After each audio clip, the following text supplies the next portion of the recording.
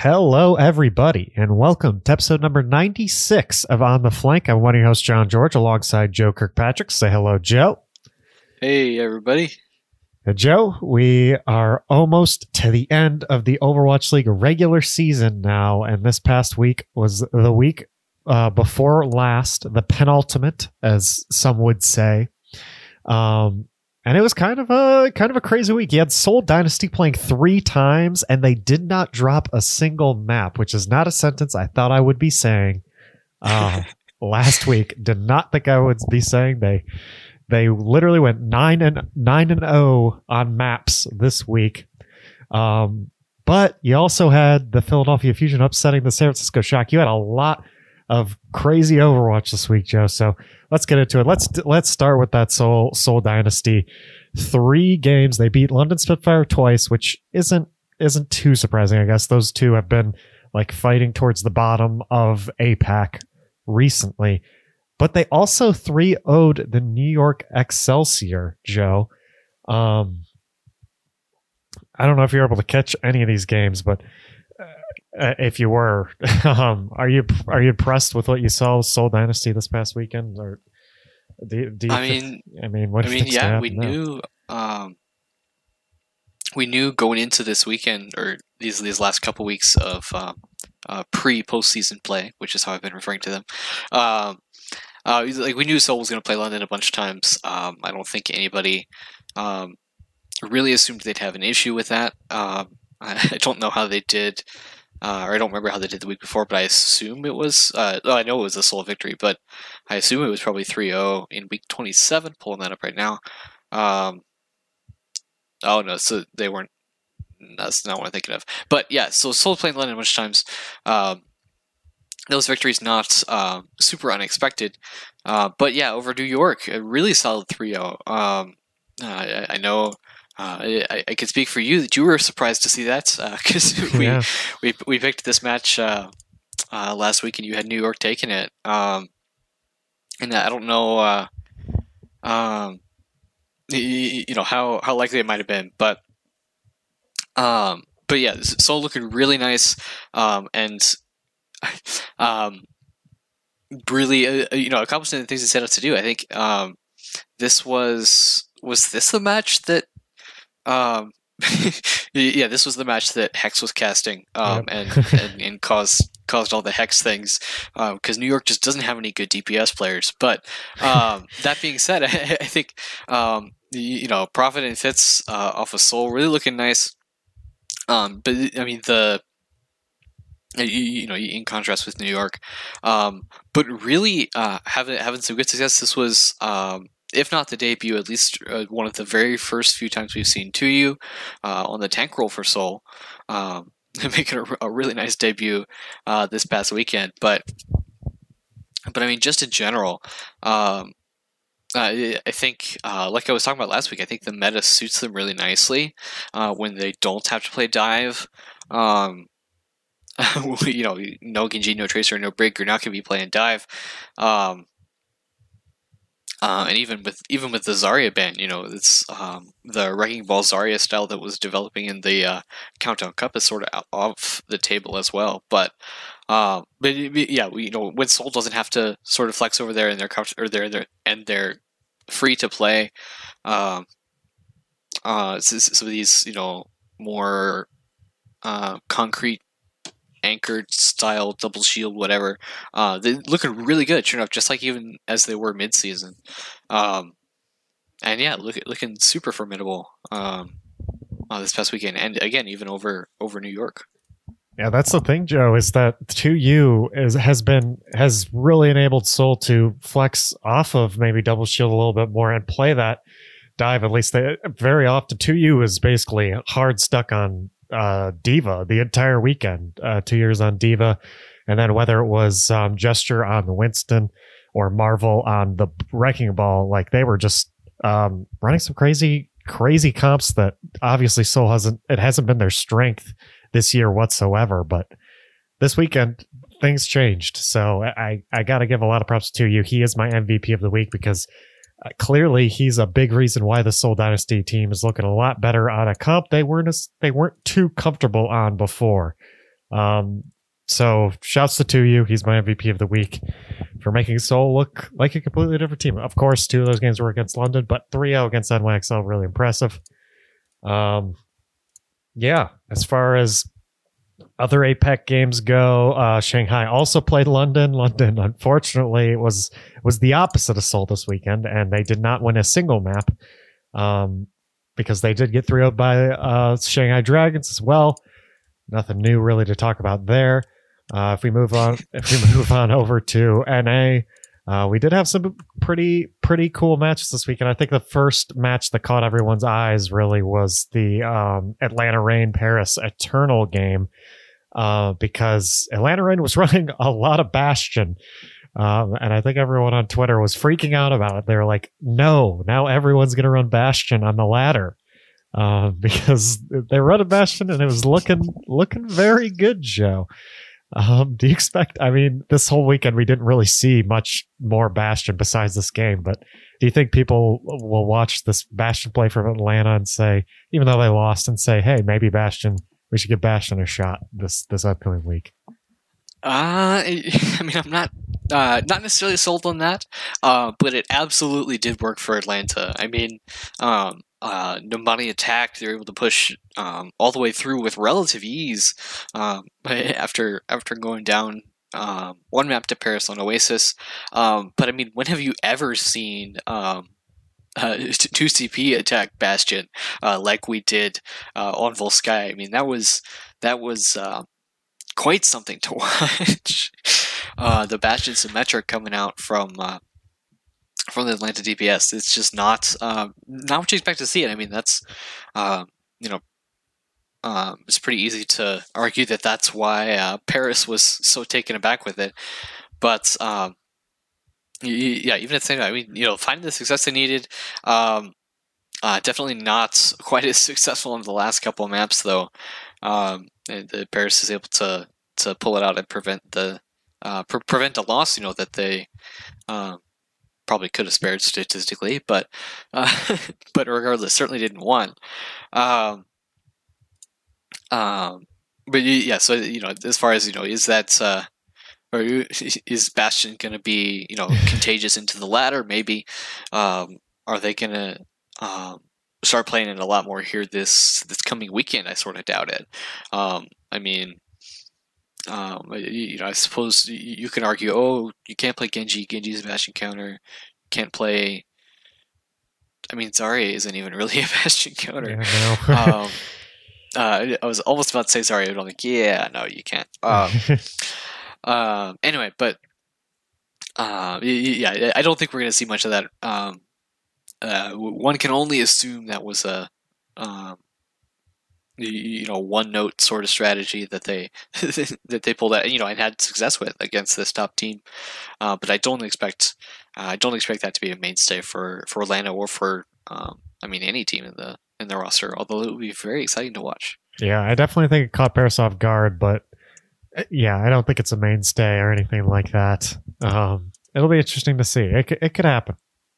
I could see it happening. As far as we had a bunch of 3-0s. I guess Dallas split, had a 1-1 weekend, got 3-0 by the Gladiators, and then 3-0 the Titans. You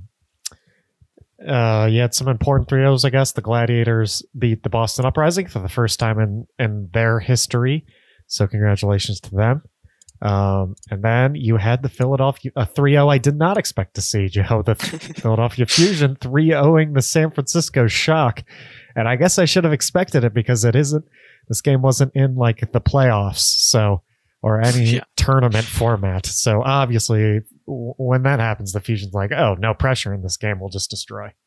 I guess that's how it works.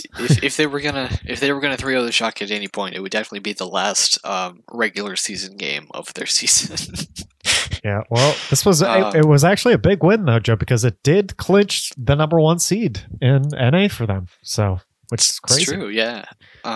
Shock have, I believe, 1 or maybe even 2 more matches this coming week. But even if they're both wins, they'll finish with a lower win percent than Philly have.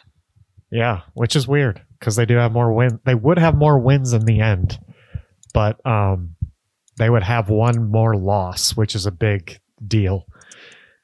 Which there was a big debate on Twitter actually about whether or not Shock or Fusion deserve it.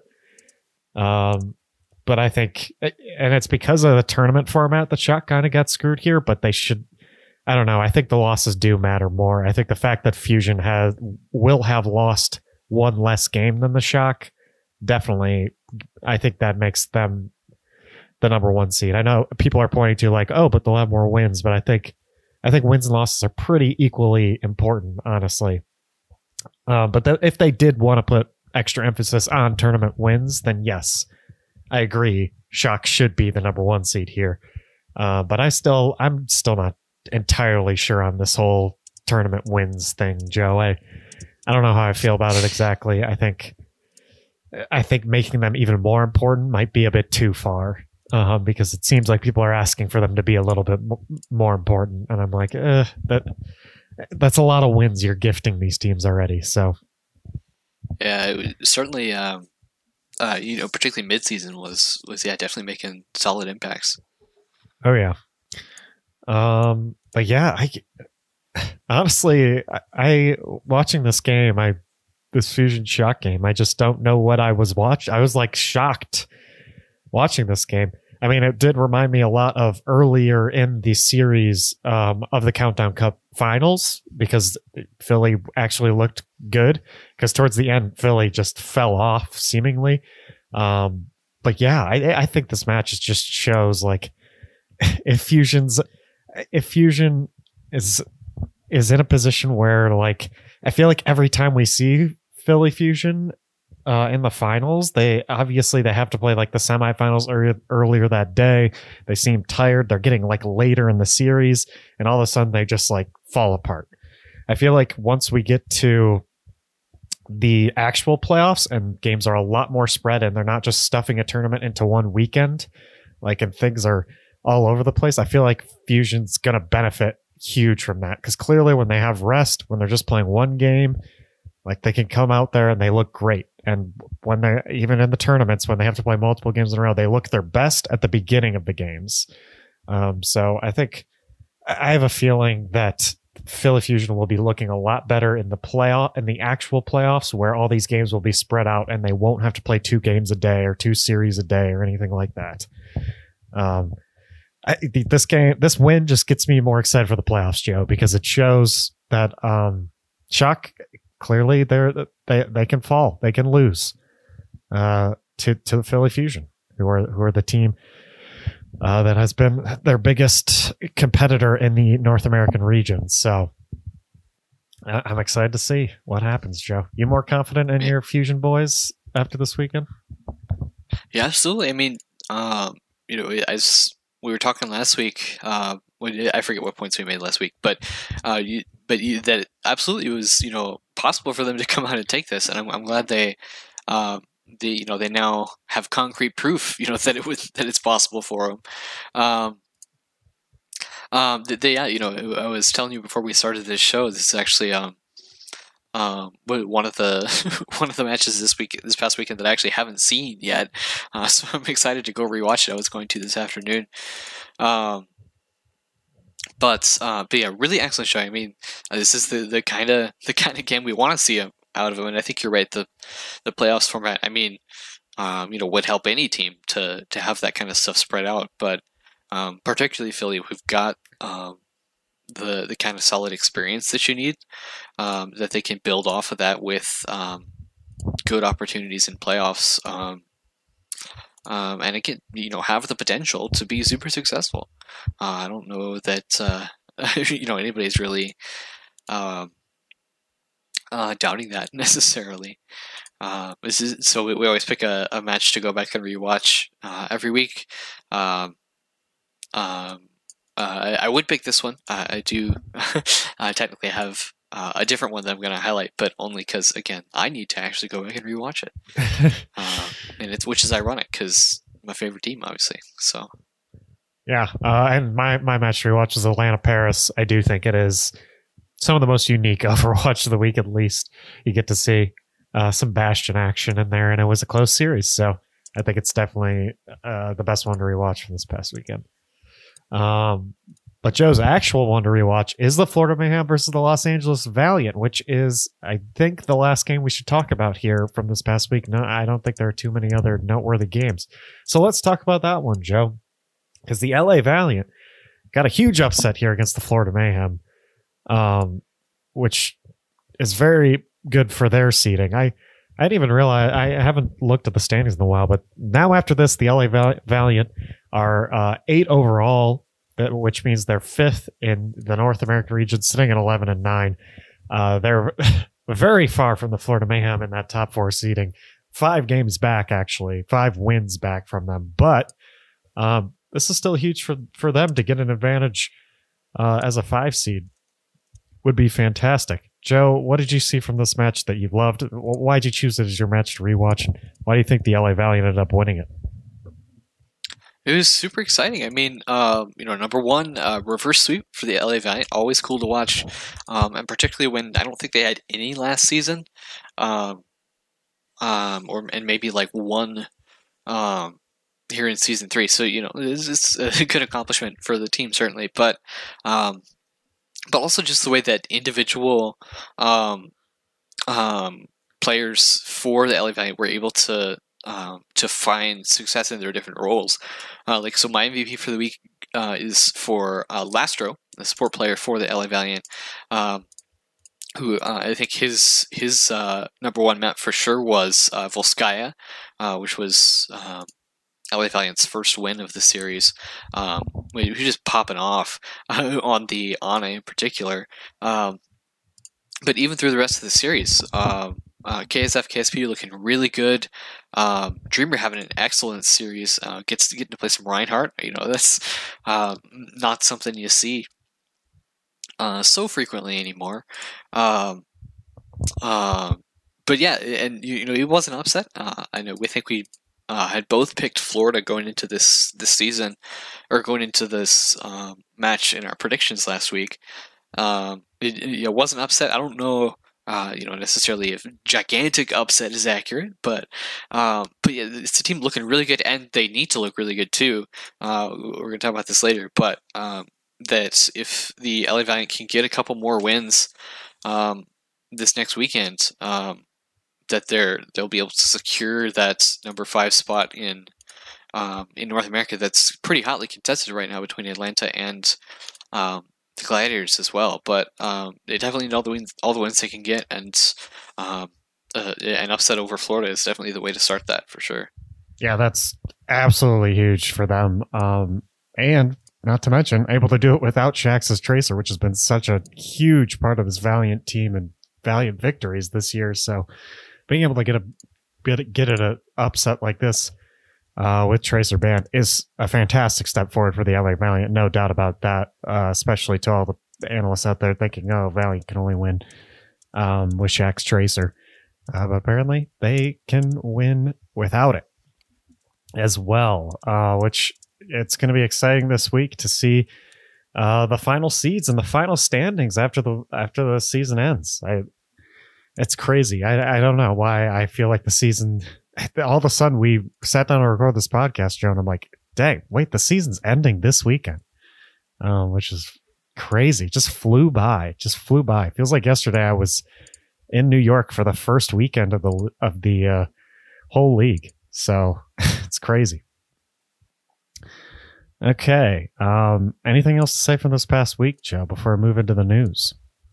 It's definitely worth mentioning that Vancouver Titans won against the Atlanta Rain. Last match of the week. Yeah. That's their first win in a very long time. I don't know exactly the statistic on that, but 3-1 over Atlanta. And this is an Atlanta that had just looked super good against Paris, against Paris early in the week. But yeah, I think Vancouver definitely having a good match. It's a team. When they have a good match, they can be super successful. Even when we don't have, Dalton's Tracer, for example, to do much with, that the team's still able to pull off a nice win. Absolutely. And granted, again, I'm trying to go back to see when they had their most recent victory, and it was not until week 21 over Boston. Yeah, that's what I was thinking. I was like, probably over Boston. Because I remember losing to them.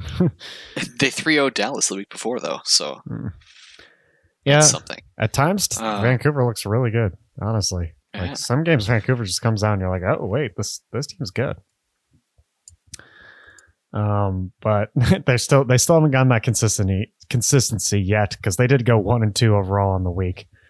And you'd think if they could beat Atlanta, they'd be able to beat Dallas, but apparently not. But yeah, that's huge 0-2 for Atlanta that week too, because they really wanted that 5 seed, but Valiant has just hopped over them after they lost 2 games, and Valiant with a huge win against Mayhem. So it's definitely getting interesting there at the 5 seed. For the rest of North America, not that interesting now that Fusion has clinched the 1 seed. Shock, I think, definitely has the 2 seed locked up. Eternal has the 3 seed now. And then Mayhem has 4 seed automatically. So the top 4 seeds already locked up. It's just that 5 seed that everyone's fighting for, which I'm not certain how big of a deal it is. The thing is so confusing, Joe, that I just cannot remember what's important and what's not.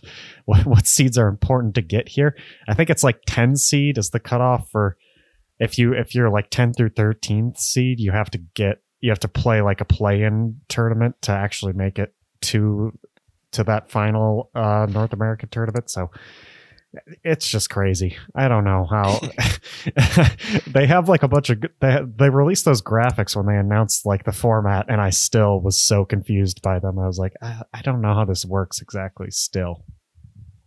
Yeah, I had to take some time to figure that out myself. Yeah, because obviously it depends on Asia or NA about which stats matter. But yeah, absolutely. Oh, I know number 5 in North America is a cutoff too. Yeah, 5 seed. Yeah, 5 seed's actually really important now that I look at these graphics. Because 5 seed will automatically make it to the top 8 is what happens. I see now. So 5 seed 1 through 5 automatically make it to the top 8, and then the rest of the teams are playing for the last 3 spots in that top 8. Okay. Yeah. Makes sense.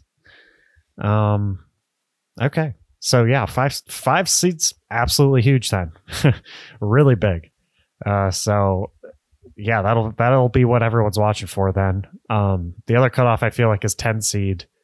Because you get kind of a bye in that play-in if you get 6, 7, 8, or 9 seed. But if you're 10 through 13th seed, you have to play an extra game basically. So yeah, that's going to be real interesting going into the week. We're going to be talking more about that once we get into our predictions. Let's get into the news first. Obviously, everyone was talking about it over the weekend. Hex didn't sound like himself this past weekend when he was casting the APAC games. And he went into more detail eventually, made a twit longer eventually on what exactly happened. But of course, at first, everyone had a bunch of reactions like, is he drunk? What's happening? Because he seemed groggy. He was slurring his words and saying some pretty ridiculous things, including swearing. He mentioned that he was announcing who the player of the match was, and he said that it was sponsored by someone, but he didn't care who. Lots of things that he would say is a no on cast. But if you go read his twit longer, basically, it was sleeping pills that was the issue. He was just having trouble with his sleep schedule. It happens to all of us. And he took sleeping pills to try to fall asleep so that he could wake up in time for the APAC games. And it didn't really work, apparently. He fell asleep for 3 hours or something and then woke up. And he felt fine. He felt absolutely fine. Then later in the day, he just passed out at some random point and then woke up to a call from someone at Overwatch League saying, hey, we're rehearsing. Please wake up. And that is when he felt absolutely groggy and out of it and said that he barely doesn't have much memory of what happened, basically. So if you want to get into details, go read the twit longer.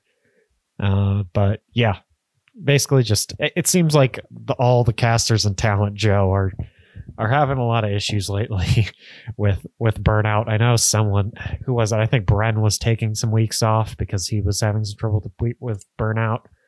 Obviously, Zoe's having some issues right now. She's dealing with. And our other piece of news is that Wolf is also having some issues and is coming back to America.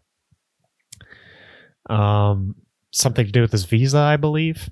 So lots of stuff happening with the Owl talent. I mean, it's a tough year, obviously, Joe. I mean, you gotta. I imagine this year, Joe, if there was travel. Imagine if Hex was traveling. Imagine if these people were traveling. They were all just staying in their homes. Yeah. So it's pretty crazy. Yeah. Wolf's been casting from Korea for a while, but has been having to travel back to the United States to renew his visa, and then won't be back till like September. Won't be back to Owl in September or until September either. Yeah, it's crazy stuff. And I mean, you got to do it now so that you're, ready for playoffs and stuff. But it'll be a weird week, at least initially. Yeah, especially since I'm guessing Wolf is one of the top people to cast this finals since that duo was already in Korea and in Asia. Yeah, since that's where they live. So, yeah, I bet that's why he's mainly like, I got to get this done now so I can cast finals. But yeah, just some crazy stuff happening with the talent. They're either gonna have to start paying these people more or like giving them more breaks or something like that, because absolutely crazy. I did forget, I don't think they were ever going to travel to Asia, were they, Joe? I think all the North American casters were remotely casting anyway, if I remember correctly. Yeah, I think so. Yeah. So that's a mistake on my part, but yeah. Yeah, lots of burnout, especially in quarantine when your mental is obviously not the healthiest because you've been stuck inside for a very long time, especially since most of them are in LA where you definitely don't want to go outside because it's very infected there. So, yeah, tough stuff. Yeah, so not ideal for anybody. Yeah, glad that people are more understanding of Hex's situation now, because it did not seem like they were very understanding at first, but now everyone's like, yeah, he's good. Everyone has those days. Everyone's been in that situation where they're like lying in bed, they look at the clock and they're like, I got to be up in like 3 hours and I can't fall asleep. It's nothing to sneeze at. Yeah, it's rough. There's a new experimental patch, Joe. I didn't even hear this one. There is. It came out yesterday or 2 days, probably 2 days ago. Monday the 18th, Tuesday the 18th. With a couple, relatively small changes in terms of the amount that there are, but they're pretty big in terms of potential effect on the game. So they had an experimental card a while back for Moira, where they added sort of a team buff to the end of her Fade cooldown. There was some community pushback on that, so they didn't put that through to live. But this is Moira V2 V2 is basically what this is.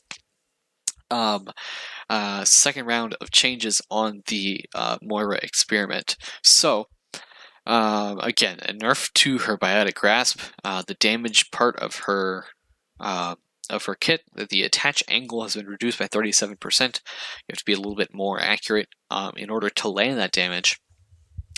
Bionic Orb got another change, which is also super interesting.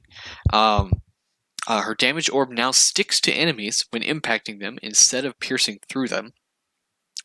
Only deals damage if stuck to a target. So you have to actually land it on someone in order to deal damage, and it will only bounce up to one time. So it used to be some ridiculously large amount, obviously on live, but you can only bounce once. You've got to land on a target, and it'll deal a constant 60 DPS to that target. It'll remain on a stuck player for 3 seconds, or until 120 damage is dealt, whichever happens first. Which I'm not entirely sure in what situation it would take less than 3 seconds or it would take more than 3 seconds to deal 120 damage at 60 DPS. Yeah, well, I'm not. I'm sure there's some kind of interaction that they're allowing for, like with another hero, but I just can't think of what it would be. So you land it. It'll do 120 damage to a player.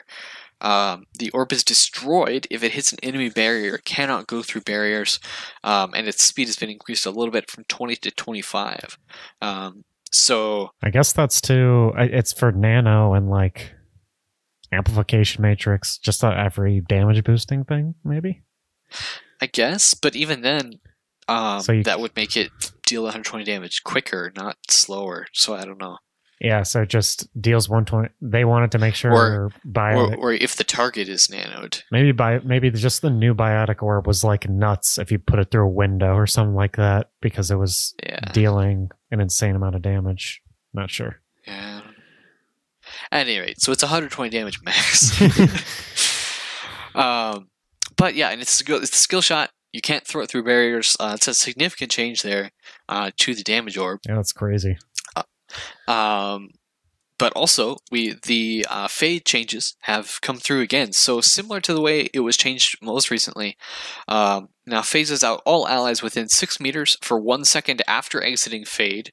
This adds self as well. So basically, your fade is just 1 second longer, and also your team gets it for the last second of it within 6 meters. But sort of as a way to tune it back from what they changed in the past, it now no longer frees Moira or her allies from Zarya's Graviton Surge or from Gravitic Flux, are the exceptions that they built into that. Make it a little bit less powerful, and its cooldown increased from 6 to 8 seconds, which, given the ability, it's still not a lot of increased cooldown, but so that fade is there, and so to promote a little bit of consistency, Reaper also got a small change that his Wraith form was nerfed to now also no longer free him from Grav or from Gravitic Flux, just to make those two abilities work the same way. So that's interesting. Is the sucks for Reaper, is my take on it. Sucks. Yeah, exactly. Yeah, it sucks for Reaper because Reaper, he could. It feels weird saying it, but yeah, he could use all the help he could get in terms of. Yeah, I don't know. Just things that'll make him play more. Because it's OP if if you can give everyone a Wraith form on your team. Obviously, I agree that Moira being able to free people from Sigma or Zarya ults is OP. Because being able to get Wraith form your entire team is ridiculous, but Wraith form was a very nice escape for Reaper from either of those ults. So yeah, it kind of sucks. I mean, obviously situational, so not like that big of a nerf, but still kind of sucks for Reaper, I guess, that Moira gets this new ability, and therefore Reaper is now going to have to follow the rules of Moira's new ability too. Yeah. But yeah, I don't know. It's an interesting change. I think it's definitely more reasonable than the past Moira experiment. I don't think anybody would argue that necessarily.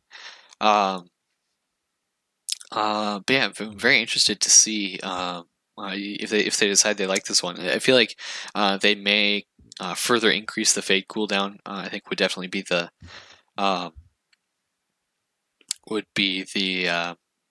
change that they might make. But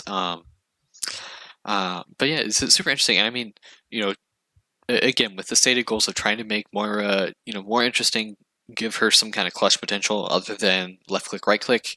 And I mean, it's going to be, interesting to watch. It's going to create interesting scenarios for just like entertainment, if nothing else. Yeah, I agree. I definitely like this iteration better than the last one, like you were saying, Joe. I think it's some good nerfs to that fade ability, and I really like the biotic orb change too. I mean, they're obviously, this is like one of the changes I feel like they're listening to the community the most with, because they're finally just like, okay, the community hates Moira.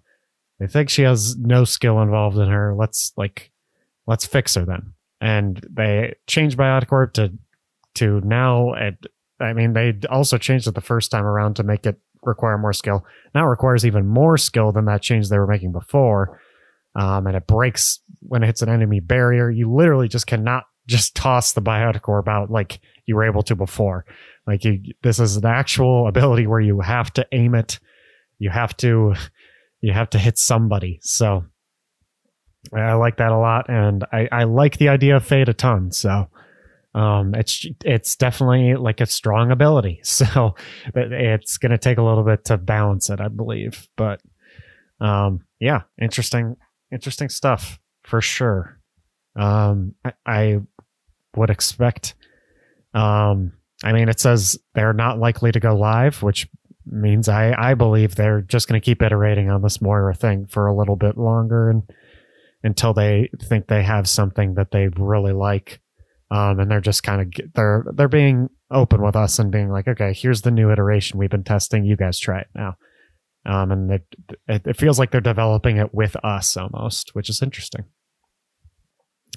Yeah, and even the not likely to go live. I mean, it's certainly not likely to go live. Probably before Overwatch League playoffs. Yeah, no that way. much is sure. No way.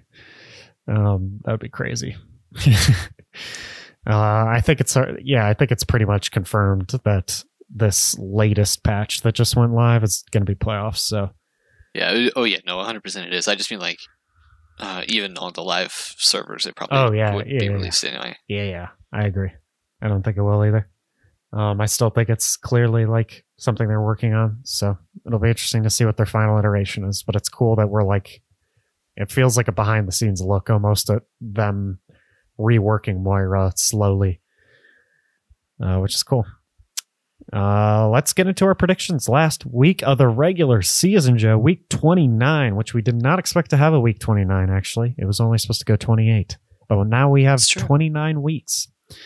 I mean, we only had matches on like 24. Yes, makes sense. Band heroes are the same as last week. Genji, Tracer, Zarya, Brig. And we have 4 matches for us to pick that have some significance on seeding, which is pretty important. And you know what else they have significance on is our season-long prediction. Very true. We're so close. Currently, we both have 122 prediction points going into the last week of the regular season. Mm-hmm. Wow. We're tied up. We are tied. Exciting. Very exciting. Well, our first match we're predicting, Joe, which means actually I don't have to predict first every game. It's true. We'll do half. I think in the past we've done it like half and half. Yeah, we'll do half and half here. We'll start with the Gladiators and the Florida Mayhem, which Florida's playing for number 6 overall in the league, and Gladiators, which doesn't mean much, but it's still pretty cool. Gladiators are still fighting for. Are they still possibly fighting for a 5 seed? They have the ability. You mean in North America? Let's see. 1, 2, 3. They could get as high as 4th in North America, I believe. But that would definitely be no way. Definitely require 3 wins. I think it's 5 because Mayhem's in 4th right now, and they have 16 wins, which is nuts. Oh yeah, no, good call. Yeah, it's 5th. Yeah, it's 5th. I think they're fighting. So they're fighting with Reign and Valiant, and who else is there? Not the Fuel. Definitely not the Fuel. So Reign, not the Fuel. Reign, Valiant, Gladiators seem like they all have a chance. The Gladiators are 9-9, Reign 10-9, and Valiant 11-9. Do Gladiators have 2 games? Yeah, they do have 2 games, and one. Gladiators have 3 games. Oh, they do. Week. Jeez. Yeah. Oh, yeah, they do, and one is against Valiant, and one is against Atlanta. So, good job, schedule makers, I guess. Yeah, and their 3rd is against Florida. So I was telling you before the show. I mean, all 3 of these matches are they're not going to be. They're not predetermined. The Gladiators got a really tough week ahead if they. Want to have their destiny in their hands, which is the way you want to do it. Yeah, I'd say to get 5 seed, they definitely need to win all 3 games because the Valiant are playing the Titans besides the Gladiators. The Valiant are playing the Titans, which I'd say is it's likely to be a win, pretty winnable game for them. So, Gladiators are going to need some wins here. As far as map differential goes, Gladiators actually have a better map differential than Valiant. So if they're able to pick up 3 wins, and Valiant only picks up 1 win against Titans, then Gladiators should take it.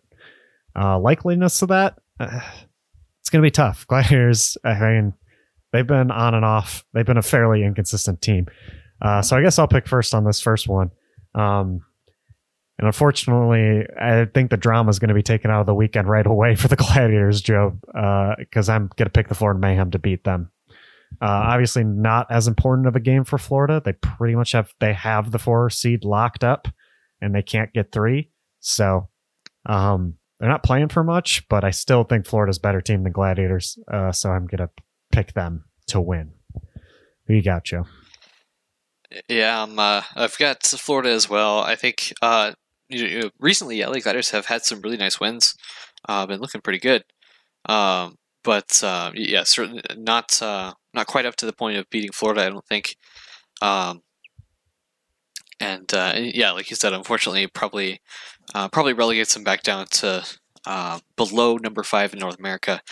But I mean, yeah, definitely not looking too bad. And they've got some decent playoff looks ahead of us, I would think. Yep.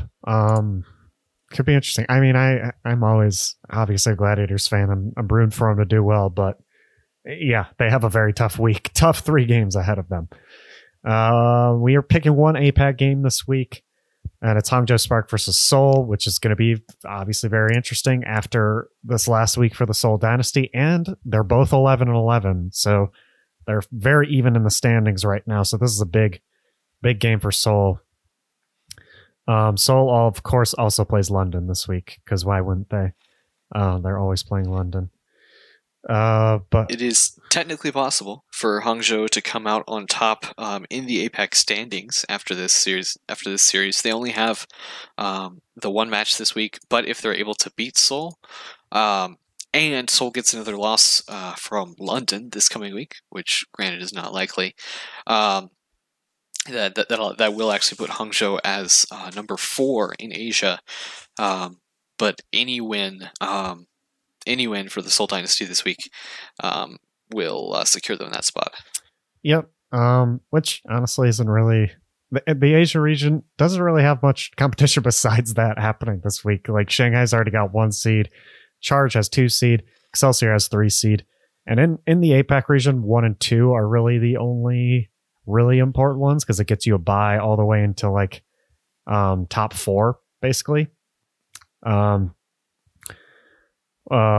then you have Dynasty and Spark fighting for that 4 seed, of course. And then Hunters and Spitfire, they're a little bit separated. Spitfire's 2 games back from Hunters right now, but they're at the bottom. So, but still equally important. Obviously, these teams want to win. They've both been, I mean, Seoul hot more recently, but Hangzhou's definitely been more hot towards the end of the season here, Joe. So this is a very interesting matchup. I'll pick first again for this one, then we'll switch over for the next games.